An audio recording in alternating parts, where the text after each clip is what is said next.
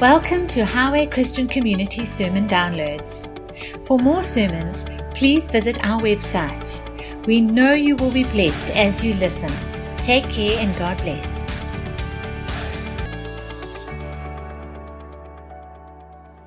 Good evening, everybody. We're right in the middle of our evangelism topic, which is kind of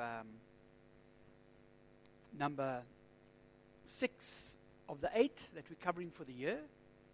So as you can see, it sounded like a lot we're going to get through, but it goes quickly. And it makes, well, we're in number 6 now, and of 8.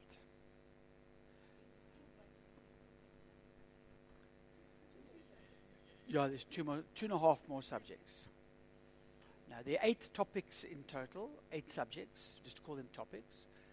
And now we're in topic number 6, in the middle of evangelism, which is kind of a logical growth from the love of God, the grace of our Lord Jesus was the second one, the fellowship of the Holy Spirit, the authority of prayer, 5, the place of the Bible in the life of the believer. And now you're talking about winning the lost, preaching the gospel, evangelism. And then from here we move into discipleship, which is taking converts somewhere. And then we end with the local church, which is only 2 Monday nights. And that ends with the 3rd week, which is our 30th party. So that's kind of the year mapped out in terms of the extracurricular activities. But it was good having Rob here last weekend. You know, when you've got a true Ephesians 4 gifted evangelist in the house, it's such a privilege. And the gifts are there to stir up. The prophetic gift comes to get us all excited about prophecy. The pastoral gift comes to get us excited about caring for the body. And the teachers come to get us established in the Word. But the evangelist has that task of stirring up a love for the lost, which is the Great Commission, without which we're just going in circles. We're playing soccer on a field where there's no goalposts. There'll be a lot of activity, a lot of running around, a lot of shouting, but after a while it's kind of, well, what's the point? You know, it's what I want to ask universalists. What's the point, you know? Rather take what Paul said. If, this is not true, eat, drink, be merry, tomorrow you die, you know. That was his attitude. No, but there is eternity. So, if you're here on Sunday, and I try to summarize, kind of do a little bit of an overview of the conference, of the weekend Rob was here, and I used that illustration I'd used some years back, I think. Last time I used it with, and I just adapted it slightly, where the ship crashes on the rocks, survivors get off with all their treasure, but there's no food or water. And when people from the islanders come to them and say, you have to leave your treasures, you have to follow us if you want to live, because you're already dead. Stay like you are, you're dead. And the old illustration was, the food is free, the water is free, just follow us. It's all free, free food, free bananas, free vegetables, free water. And they take them into the camp, lock the gates, and then they say, now you're going to pay for the rest of your life. And that's called preaching grace to the lost and preaching a mixture of law and grace to the saved. And that's what we did for years. And to change that analogy around is we should be preaching, God is loving, God is merciful, God is kind.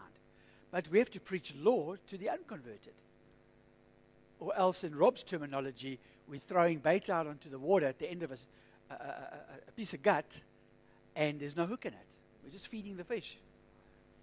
So we got to say to those shipwrecked, you got to leave your treasure. You know, if you try and carry that with you, you're going to die. You're already good as dead.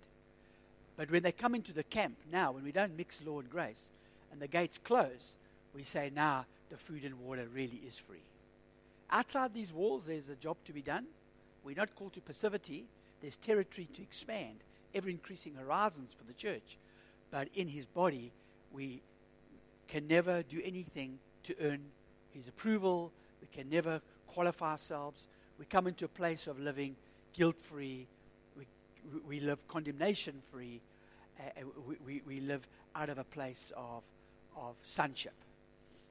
And I think it was a good, I'm scared of using the word corrective message Rob brought. I think it was more a refocus. Because nothing's changed about the message we've preached on grace. And we want to preach it more radically. But in terms of the emphasis on those who don't know Jesus, there needs to be a kind of pulling things tight again around eternal matters. So that was good. Preaching grace to the church and preaching law to unsaved. But remembering God is still love.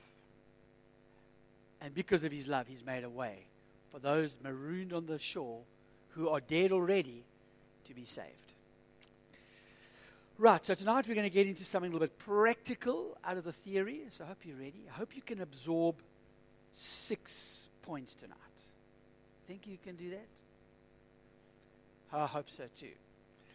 So Lord, we thank you. Yeah, and I'm going to ask you to write them down. So if you do have a pen and paper, that would be helpful.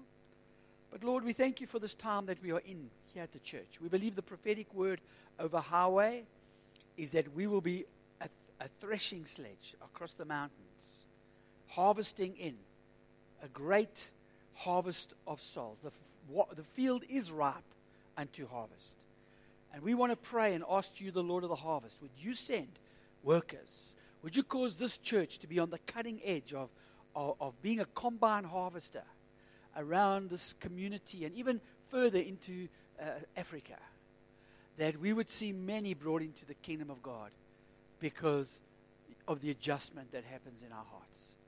So Lord, even as we come to this topic tonight, and even as we look at some practical things, we don't put our confidence in pep talk, psychology, and sales pitches. We put our confidence in the truth of your word, and the truth of your word says that you're not willing that any should perish, but all should be brought to salvation. But you also command men to repent and turn. In past ages, you overlooked foolishness, but in these days, you're calling everyone to repent.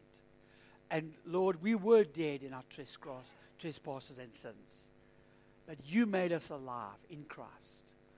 And Lord, we thank you that you've given us a message of hope for the world, a message that can transform this planet. Thank you, Lord. Thank you, Lord. Amen. So there are 6 things I want you to write down. Number 1, I'm just going to give you them, then I'm going to come back and elaborate a bit. Do you think there is a God? Question mark. Do you think there is a God?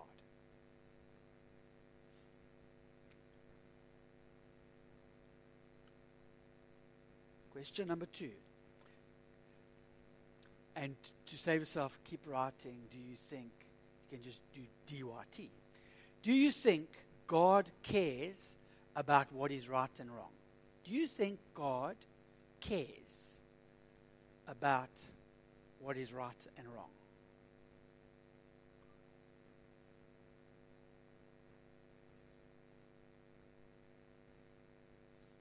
Then the third question, do you think, DYT, you live up to God's standard? Do you think you live up to God's standard?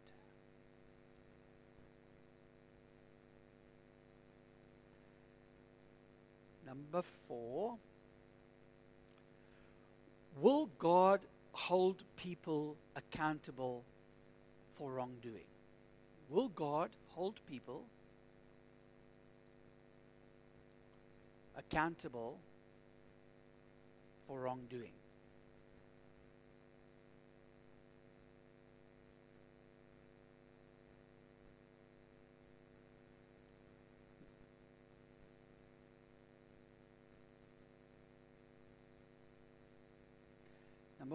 Number 5, is there a hell? Dash heaven. Is there a hell? Is there a hell? And then the last one is, can you avoid hell by living a good life? Can you avoid hell?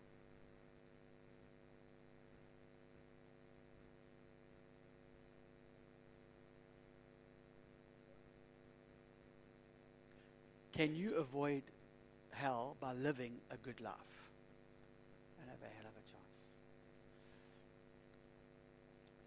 So now, there you have six questions. Now, as a preamble to this, these were 6 questions put out by a guy called Ray Camphor years ago, although I have adjusted the wording myself, I think, just for clarity, because I'm a simple person, I like smaller words. But just as an introduction to say that this cannot become a formula. The only formula there is the Holy Spirit. And when we encounter people in our workplace, in our neighborhood, in our daily lives, in the lives of our children or our parents, it's really, and we've kind of, on the subject on the Holy Spirit, we discussed the importance of hearing from God, the word of knowledge, the word of wisdom, praying for a healing. But even if someone does get healed, or does get a word of knowledge, or does have an experience of how loving God is, in a sense, that's still bait. It's only as in Acts 2 when they cry out and say, what must we do to be saved, that the hook can be utilized. And the hook, very simply, is bringing people through a journey of self-discovery of where they're putting their confidence in terms of righteousness, right standing before God, for eternity. And these questions start and they sequentially flow. So you don't have to get too academic about it. Just few key phrases in those 6 can very quickly help you see the logical flow. First of all, we're establishing, is there a God? And answers are wide and various on that topic. And some, it will be very simple. Yes, of course I believe there's a God. For others, there'll be doubt. For others, there'll be agnostic tendencies.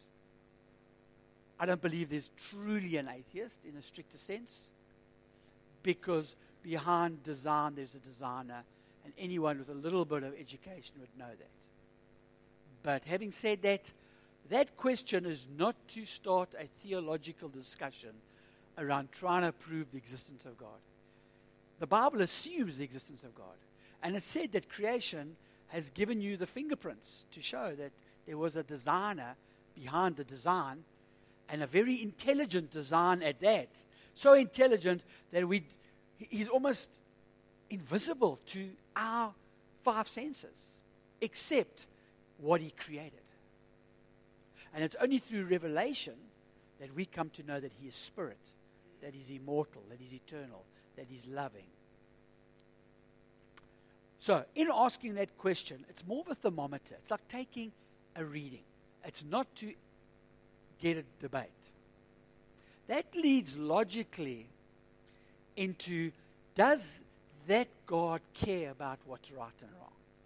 Because now we're introducing morality from a God who's just a creator to a God who cares about right and wrong. Because if he's just a distant force and has no morality, then where did we get our morality from? How do we know what's right and wrong? And the New Ager could very easily have an argument like, hey, for one man, one thing's wrong, and like another man, another thing could be the same thing could be right, like, because it's all relative, like, and you know what's right for you, like, might not be right for me, like, and like, yeah. Tell that to someone whose parents got eaten by a cannibal, and ask them, was that right or wrong? Or how do you feel like when someone took your daughter and abducted her? right or wrong. What, relative? No, there's some absolutes. And God is absolute about some rights and wrong. Again, just a provoking question as a thermometer to gauge, one, do they believe in a God? Secondly, does that God care about right and wrong? Which then leads to the third sequential step, which is, does my life line up with what God's standard is? That's right. Because now, if God cares about what's right and wrong, does my life line up with what is right and wrong? And if I say yes, that's good, but it's not the whole truth, because God's right and wrong is at a much higher standard than mine. And that's where self-righteousness comes in. So if I think I meet God's standard, in a sense, what I'm saying is, I'm good enough. Because I'm comparing myself with Janet. Where are you gone? TB. What is that program you're watching? The guy TB? No, please. The serial murderer. Yes, what's the guy's name? Ted Bundy. Okay, if you compare yourself with Ted Bundy, you're probably doing all right. You're not such a bad person, you know?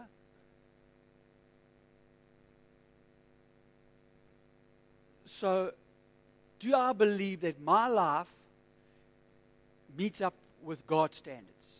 That's a good next logical question. Then moving away from morality, we're moving into, should God hold those people who don't keep his standards, should he hold them accountable? Can you see the logical progression of it? That the person says, yes, no, I think I live up to God's standard. Okay.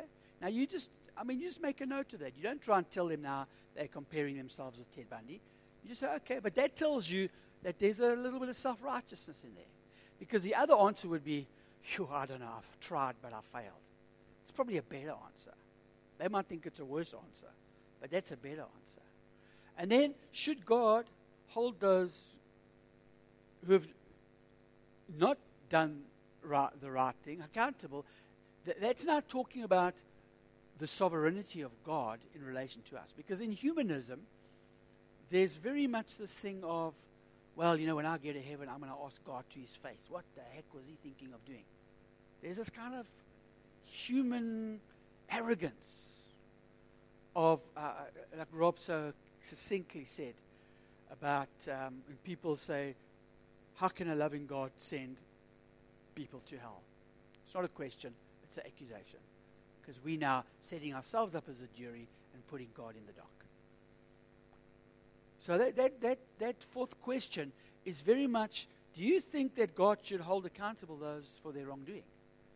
Is very quick to solicit either a response of absolutely.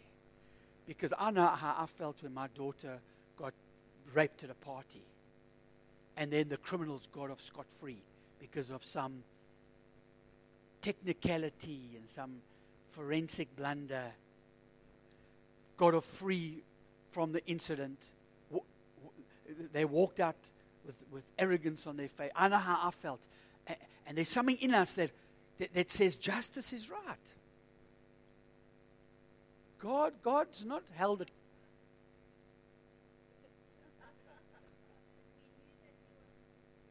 Thank you, Megan, for defending me before the jury.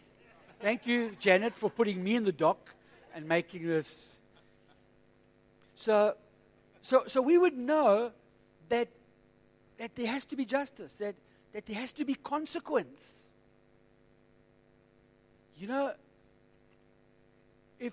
If God said, don't eat that because you'll die, and then they ate it and he said, well, maybe I was being a bit hard,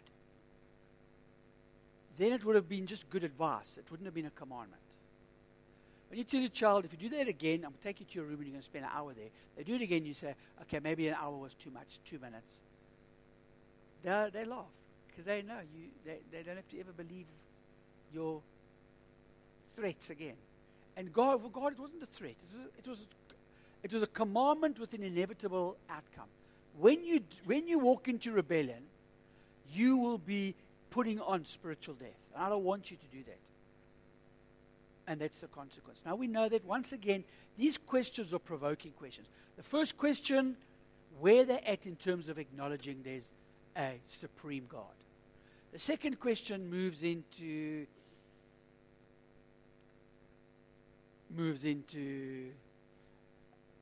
the morality of that God. Third one is my morality. The fourth one is consequence of that morality. And then the fifth one is, if there is consequence, is there such a place as hell? Because that's not a popular discussion. That's not a popular topic in today's world. I've heard that rephrased, and it might end up at the same place if the fifth question is, do you believe in heaven? Because that kind of almost goes the same way with the next question, which is, do you believe you could avoid hell by living right, or do you think you could get to heaven by living right? But let's stick with hell now, because it's a hell of a subject that's out there that people are contesting, and I get it. There are different words used in the scripture. If we do a responsible study of the word hell, you do get Sheol as a Hebrew word, which was the actual hole in the ground where they put people. Then we move into Greek times, and Hades was a word used for the Greek, the god of darkness, the god of the death, the underworld. And Gehenna was a physical place where they took rotting corpses and their rubbish dumps to the sulfur pits. But where else do we get our vocabulary from but real life events?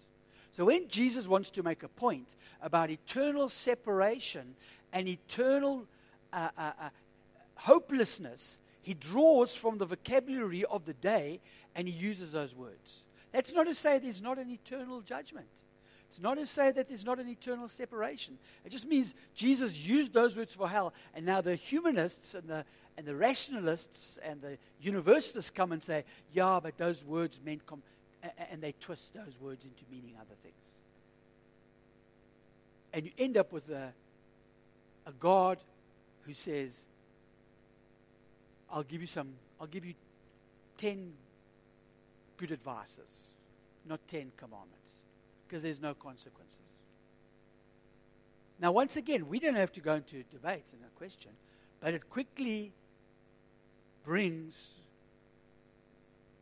the reading on the thermometer to where the person is. Especially that last question. Do you believe there's anything you could do to avoid? Do you believe living right? See, it's going again to self-righteousness. So these questions, there's a flow. There's a flow to them. And once you've got your thermometer reading, the next logical step is to be honest with them and say, well, according to the Bible, you got 2 out of 6 right. Would you like to know what Jesus said about these things? Because Jesus said, you must love the Lord your God with all your heart, all your mind, all your strength. Do you know anybody that's ever done that perfectly? Jesus said if you get so angry with someone, you wouldn't mind if they were dead, you've actually murdered them. Have you ever really got so angry that you couldn't have cared if that taxi went off the cliff? That person got shot in that moment of rage. I'm not saying you didn't calm down, but it says you might as well have murdered them because it was the intent of the heart. Have you ever coveted someone else's partner in a way that's sexual?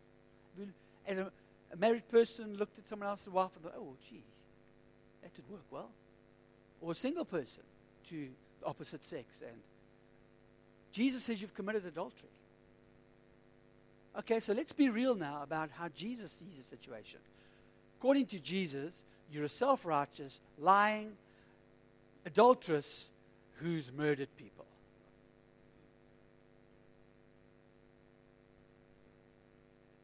That's the full extent of the law. And the next logical step, next logical sequence to this, is that only Jesus kept the law perfect. Because remember, we're preaching law to the lost under the banner of God's love. We're not preaching law as God's anger. We're preaching it. It's because of His goodness. He's given a law to lead us away from our so-called treasures that will keep us in death and be set free for grace. So Jesus is the only person who ever kept it perfectly. He was God. He wasn't born with sin. He did nothing right.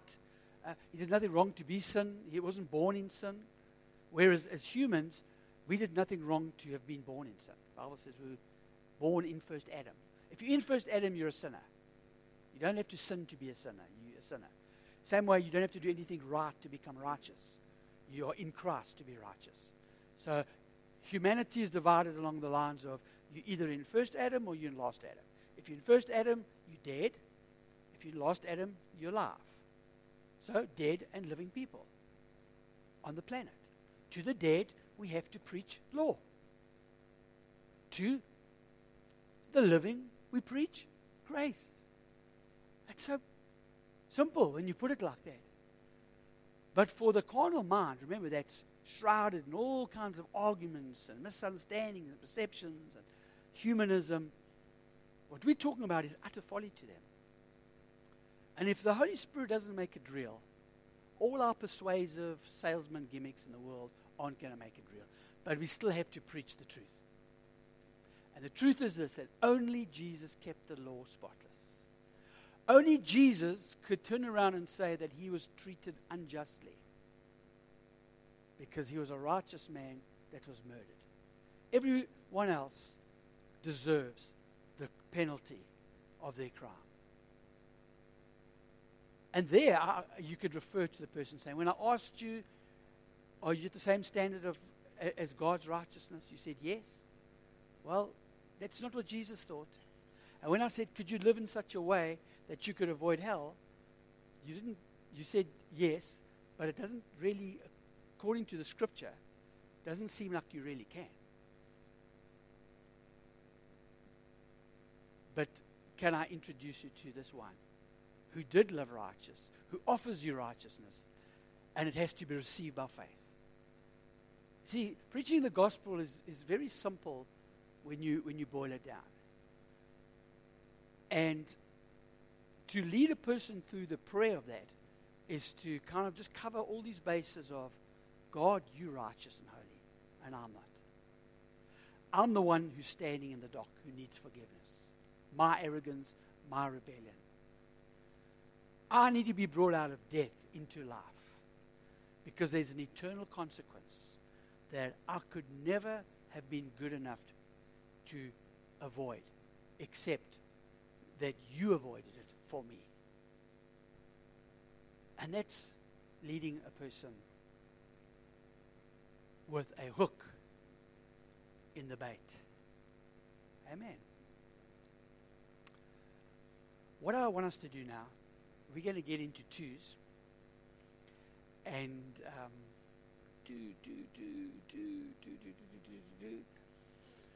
and we're going to read those questions to each other because, as you can see, I probably jumble them up a bit, but I've had a little bit more time to think on them.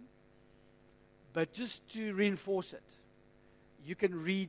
And now, please, if you're the partner being read to, don't make it difficult for them. Just kind of go with the flow, because it's got to be practiced. It's just got to be repeated. So let's go through it. Let's find a partner. Well, this will take about 10 minutes because we'll do it this way and that way. And then afterwards we'll get together and I'm going to tie it up together. Amen. Okay.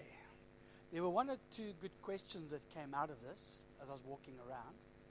First of all, the purpose of this exercise wasn't to go into deep theological discussion on each point. As I said in my illustration, the point is to move to the next question. So I got to ask with the first somebody, what if after I ask somebody to believe in God, they say, no, there isn't? Well, the idea is just, well, one good answer to that is, okay, that's fair, that's your opinion.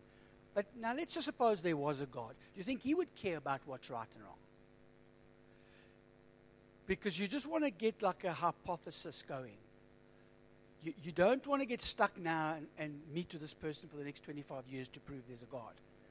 You want to move on to, let's suppose there is a God. Let's suppose there is a God. Do you think he would care about what's right and wrong? No. Okay. Moving on. Let's say there was a God. Do you think your life would match his standard? Yeah. And on it goes. Rob, come here quickly. Rob, please. Because I saw you gave your life to the Lord tonight, and I just want to make an example of you. Just with Rob up here. Are there any other? There was another good question, Liz, you asked. Okay, God's sovereignty. A person now goes off onto, my sister got murdered, and if God is a God of love. Now, that's all real for them, but that's going to take you down a path. And you're not going to move. It's like, I don't believe in God. It's, we want to show people sympathy and mercy and compassion. Can we come back and can I pray for you into that in a few minutes' time? Can we come back to that? For now, let me just ask you the next question. Do you believe that if there was a God and he had a standard of right and wrong, do you think the way you're living right now is to that standard? So it's moving through and avoiding smoke screens all the time. Suppose there is. Can we come back to that one? Very good question. I haven't got the answer right now. Can I get back to you on that? You with me? So, Rob. Now, as I was thinking about this practically today, I was thinking, now, how do we actually do this? Because it's not like we're going to walk out here and the first person we bump into. But this was the idea I got. Could be someone you work with, someone in the complex where you stay, someone that's a family member, someone that's a child, sibling. And you say something like this. Gee, at church on Sunday we had quite an interesting discussion. And the guy speaking asked us a whole bunch of questions, almost like a survey thing. Would you be interested in hearing some of the questions? So we're at church, so it's not threatening, it's just we're at church on Sunday. Our pastor asked us some questions, and they're quite thought-provoking. Would you mind if I asked you one? Do you believe there's a God? So now, here's a work colleague, we're chatting over lunch. He went fishing the weekend, had a great time, asked me what I did. I tell him I went to this crazy church in Pinetown. Pastor started asking questions. I say, yeah, and Rob, he did a bit of a survey, like questions. Can I just tell you one or two of them? Do you believe there's a God? Okay, sure. Well, that's good to know. Do you think that God cares about what's right and wrong? Okay. And do you think that your life matches up to his standard of what's right and wrong? You do. You feel like your life is at the same standard. Okay, you can go sit down now. You're the only perfect person. Will God hold people accountable for their wrongdoing? Very good answer. Because that does show something of the justice in his heart, even though he's self-righteous. Okay, so if people are going to be held accountable, do you believe there's a hell? An eternal separation from God? You die. So you you are apart from God. You're apart from God. You die, and you're held accountable for your wrongdoing, and you are now dead forever, apart from God. No more consciousness, no more awareness. You just vanish, type of thing. Is that what you're saying? Okay. As I said on Sunday, I would differ slightly with Rob on the hell issue. I do believe in hell. I believe that Revelations 20, it speaks about hell and Hades being cast into the lake of fire. I believe in extermination. I believe that there's going to be total annihilation of even hell. I'm in good company. I always quote Mark Eaton. He believed that. And it's got good grounding. And it doesn't really change the fact that if someone is judged to go to hell, they lost eternally. Whether they are exterminated and they just perish, they're annihilated, as hell is annihilated in the lake of fire. Because eternity, we don't have a conception of eternity. And to have the perfection of God's kingdom for eternity alongside the screams and agony of those who rejected the gospel. I don't want to reduce it to my humanistic view of it, because if that is what God does, then let God be true and every man a liar, and I will submit to God. Because I just don't come close to his knowledge. But my study of Scripture and my study of people on the subject, you get the far left, which don't believe in hell, that it's all just a concoction of the Middle Ages. And then the far right, where God will create the body in hell to keep producing flesh so the flesh can keep burning off. I really don't, but the fact that there's an eternal consequence where people are cut off forever makes perfect sense. And biblically. So that last answer, although he might know what he was saying, I believe there's an eternal consequence. Do you see that? Now, okay, Rob, well, you did pretty well. You got about 5 out of 6 answers right. That's very good. Let me tell you what Jesus thought about the subject. He said that we're to love the Lord our God with all our heart, all our mind, all our strength. Do you know anyone who's ever lived like that? Other than your wife. You know that Jesus even taught to get so angry with someone you wish they were dead is like murder. And if you covered another man's wife or another man's husband, you're guilty.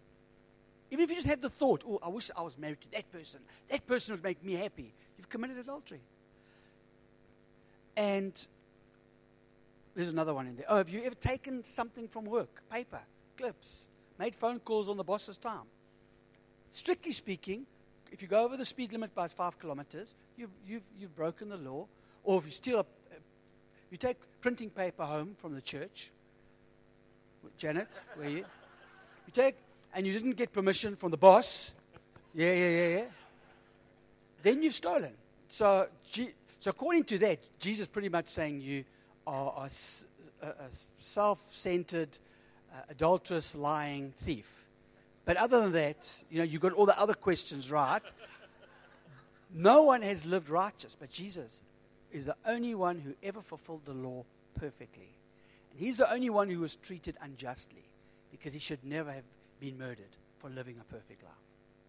And that's the Jesus who offers you forgiveness from breaking his law and will qualify you to receive eternal life and avoid hell.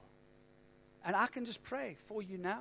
Some of those other things you brought up, like your sister that was hijacked and all that, I'll pray for all those things, but I want to pray for you that Jesus will make his love known to you right now.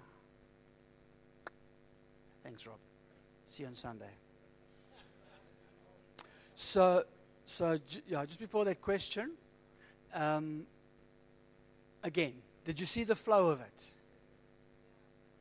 Now, everyone in this room tonight will be in contact with at least one person in the next week or two where you can talk about these weird and crazy questions you got to ask the church, and can I share some of these with you? And see where it goes. You know what I've discovered with evangelism? Is sometimes we make an altar call and a guy comes up here. But what you don't see is all the altar call did was it moved it from 5 to 12 to 12. Granny prayed from 1 till 4. The friend at work witnessed from 4 to 7. Etc., etc., etc., etc. Or when you get an opportunity, when someone says, yes, I want it, know that you probably haven't taken them the whole way. But in starting this conversation, you could be adding to someone's journey. You could be taking them from 2 o'clock to 3 o'clock. And then come and say, gee, I feel like a failure. They didn't respond. I even prayed for them. You don't know if you took them from 2 o'clock to 3 o'clock. So be encouraged. If you use this, you'll remember it. If you practice it, it'll become like breathing. Question. Yes. From, yeah.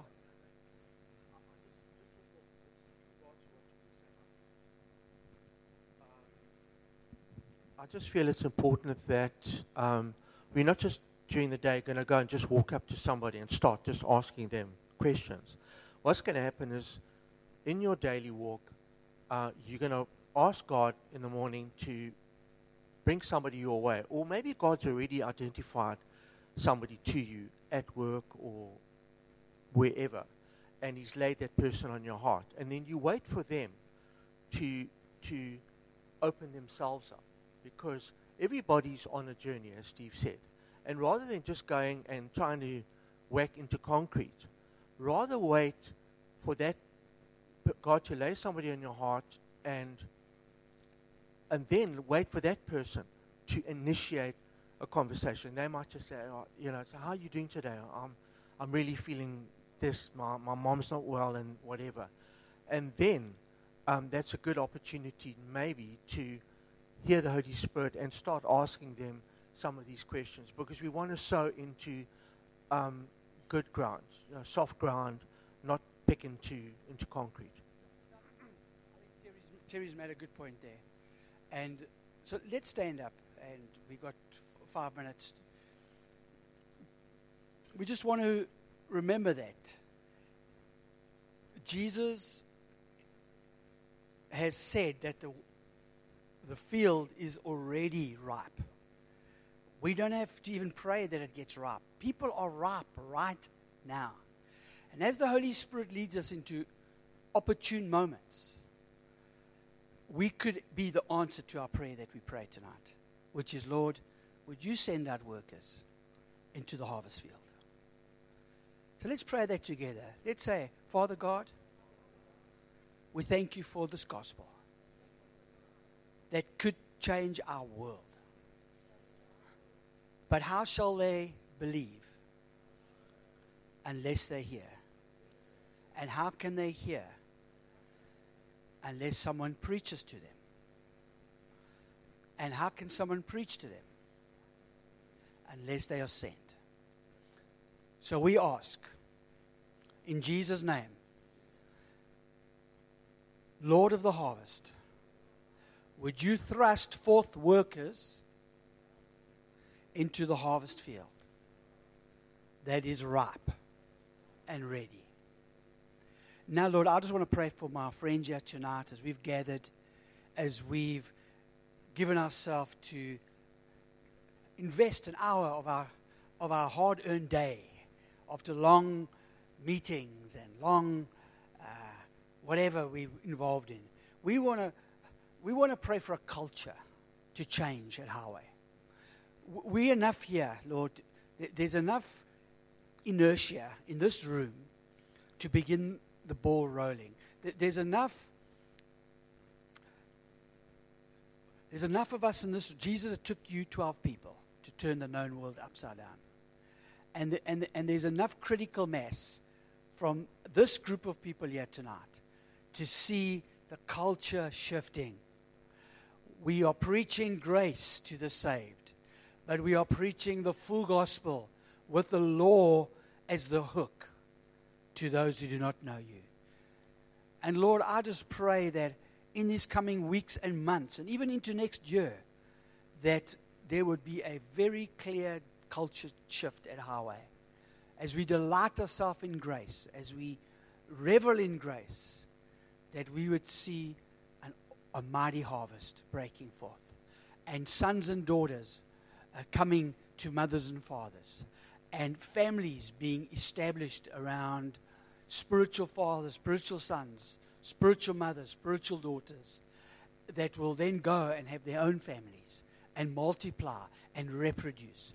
We pray Highway become a reproduction factory, not as a structure, but as families, sons and daughters, in Jesus' name. In Jesus' name. Amen. So may the Lord give you an opportunity this week to do some of this. And next week will be our last week. It's also going to be a little bit practical around how people come to know the Lord. Yeah, we are squeezing one in because then we got 2 weeks off. Next week will be our last on the discipleship, because then the next 2 weeks are school holidays, and then we come back to discipleship. Sorry, last two on evangelism. So next week is the last one, and I'm really hoping that we get half an hour next week to actually pray again, as you heard me on Sunday.